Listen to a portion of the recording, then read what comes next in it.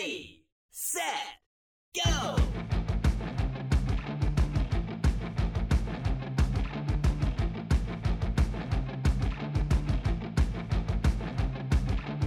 Welcome to the EV Diaries. This is a place where we explore EVs in small-town America. I am Ben. I am an engineer with a distribution cooperative in southeastern Kentucky. I don't always say that, but the cooperative is where I discovered EVs and their potential in small-town America. Now, as a disclaimer, again, these are my opinions. I'm going to be talking about an NRECA study, which is the National Rural Electric Cooperative Association. This is my take on it and doesn't reflect anyone's opinion but mine.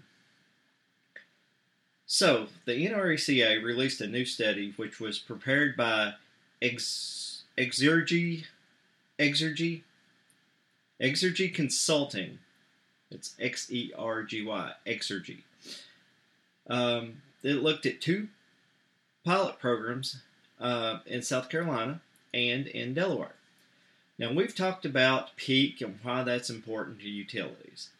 Long story short is electricity, for the most part, has to be consumed as it's generated. Certain times of the day, it's at its lowest, and that's typically overnight, and we call that a base load. Certain times of the day, it's at its highest, and we call that a peak. Now, there's a variety of factors that go into it, but it's more expensive to generate electricity on peak than it is off peak. Utilities in this situation, they have two options. They can either charge more on peak, or they can do things to make their peak less. And these look like time of use rates or load control programs. And if you're on a cooperative, you may actually be familiar with these programs. What you do during these times contributes to the peak. It's better for a utility if you do your laundry, cook a turkey, or charge your EV late in the evening instead of 2 o'clock in the afternoon on the hottest day of the year. Sometimes utilities incentivize preferable behavior. Keep that in mind as we look at these studies.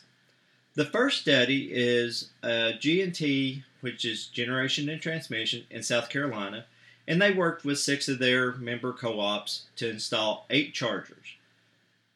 The charger they chose was the Siemens VersaCharge. Now, if you remember back to the Eau Claire Energy episode, I was really hard on the Siemens charger because it was pretty much a dumb box that you could do a delay. But apparently Siemens has developed a smart version of the VersaCharge. It has an app where you can control it, provides feedback, and it has load control capabilities, which makes it attractive to co-ops. I still think the 14-foot cord is still way too short, but that's my opinion. The EVs identified in this study were a Tesla Model 3 and a Model S. There was a Nissan Leaf, a Kia Soul EV, a Chevy Bolt, and a Mitsubishi Outlander, which is actually a plug-in electric hybrid. The other vehicles that were identified weren't identified, so wrap your head around that one. Anyway, the study was divided into 3 phases. The first phase, anything goes. Charge your car the way you wanted. And I believe that I don't have the dates right in front of me, and I'm trying to remember this off the top of my head, but I think it was about a 3-month phase. There was a second, which was a load control phase, which I believe ran from May to September. Anyway, the load control, they had 2 different versions of that. You could do a direct load control where the co-op would actually turn your charger on and off during peak times. And they had voluntary load control where they would send you a message on your phone saying, hey, we're expecting a peak. Please do not charge during 3 o'clock to 6 o'clock or whatever the time frame was. And then they had a third phase, which was an overnight bump. And it was really because all the co-ops set their own rates. There was no time of use rate, but it was essentially we're asking you to charge overnight. And overnight was defined in this study from 10 p.m. to 6 a.m. That's another thing about this study. There were defined periods. Day was from 6 a.m. to 3 p.m. Peak was from 3 p.m. to 7 p.m. Evening was 7 p.m. to 10 p.m. And overnight was 10 p.m. to 6 a.m. So the first phase was to establish a baseline. And the study found out that most people charged when they got home from the workday. 23% of the charging was on peak. Another 27% was in the evening. And 32% was overnight.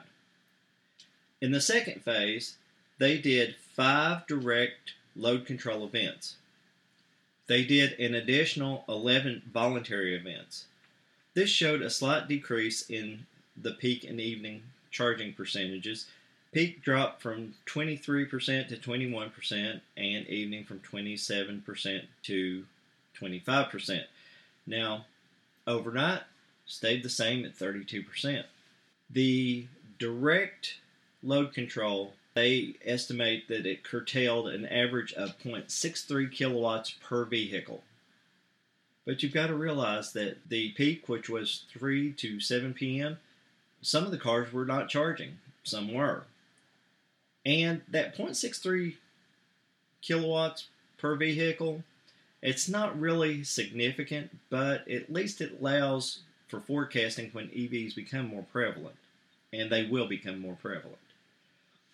The voluntary load control, during the 11 events, 3 participants charged once on peak. And one of them didn't change his behavior any way, shape, or form and actually charged more than half the time on peak. The third phase, which was the overnight request, you've got to realize there was no financial incentive, and to no one's surprise, or at least not to mine, there was no positive change in behavior. In fact, one participant went from a baseline of no overnight charging to 31% overnight charging when they were doing load control, back to no overnight charging when he was just simply asked to do so. Some interesting side notes from this: the average participant used 120 kilowatt hours per month charging their vehicle. That is roughly, given the ranges of these cooperatives, an average of about $14 a month that went to the co-op per vehicle. The Tesla Model 3 owner drove an estimated 860 miles per month. So it's no surprise that they actually had the highest consumption of around 208 kilowatt hours a month. What surprised me is the Mitsubishi Highlander, which remember was a plug-in electric hybrid, had the second highest consumption at 160 kilowatt hours per month, but it went the fewest miles at approximately 290 kilowatt hours a month. The second study in Delaware I didn't find as interesting. They took 2 battery electric vehicle owners and 6 plug-in electric hybrid owners and gave them a ChargePoint home EVSE. They did load control, which either cut or reduced the power available during peak, and they did this all through the ChargePoint dashboard, which is the same dashboard I look at when monitoring our ChargePoint public chargers that we have on our system. On average, the 8 vehicles consumed 270 kilowatt hours a month, which is much larger than the 120 in the other study. The Highlander, as I think about this, was 160 kilowatt hours per month at 290 miles. I wonder if because the study was so heavy in plug-in electric hybrids that contributed to the increase. Either way, the co-op's making about $30 a month. Their study, they did a dual peaking system, which my cooperative in the winter is a dual peaking system. We will get a spike in the morning when everybody gets ready, and during the day it will drop down. And then as everyone comes home in the evening and begins their activity until bedtime, we see another rise in usage. Getting back to this study though, they saw that in their morning peaking events that 63 to 80% of the cars were connected but not charged. This makes sense because most of the people probably charged overnight and they were done charging, so there was very little to any draw coming from the EVSEs. In the afternoon, they found that only 10 to 20% of the cars were charging. All in all, the estimate for the load control potential was about $2,300 per vehicle over a 5-year span. As a result, Delaware Electric Cooperative now offers a $200 credit for EVSE installation and a $5 per month credit to participate in their load control program. They also found that most people were scheduling their charging through their car and not through the ChargePoint app. The rest of the report covers things that co-ops should consider in developing an EVSE program, and we won't go into that. My take is that co-ops are still trying to figure out all of this EV stuff. It's like that first awkward middle school dance where the boys are on one side of the room and the girls are on the other.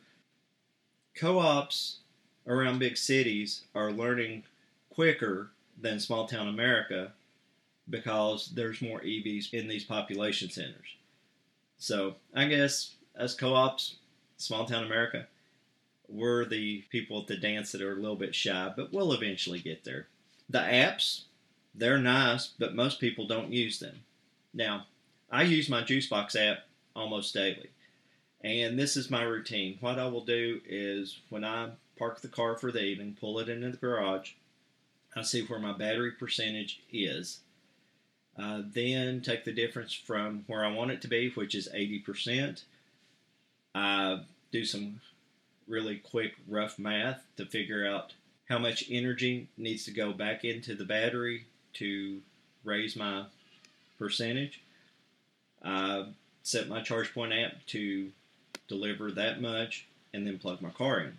It gives me that control because otherwise there's no way inside the car to set the level of charging. I can set when it charges, but I cannot set to what level. And the apps are great for providing feedback for geeks like me. My third takeaway from all of this is changing behaviors is hard, even if you give people the tools and offer them money to do so. Some will do what you ask without any reward. Some are going to do what they want whether you pay them or not. And to be honest, most just aren't paying attention. Hit that subscribe button, and remember the EV revolution is here, and it's always a great ride.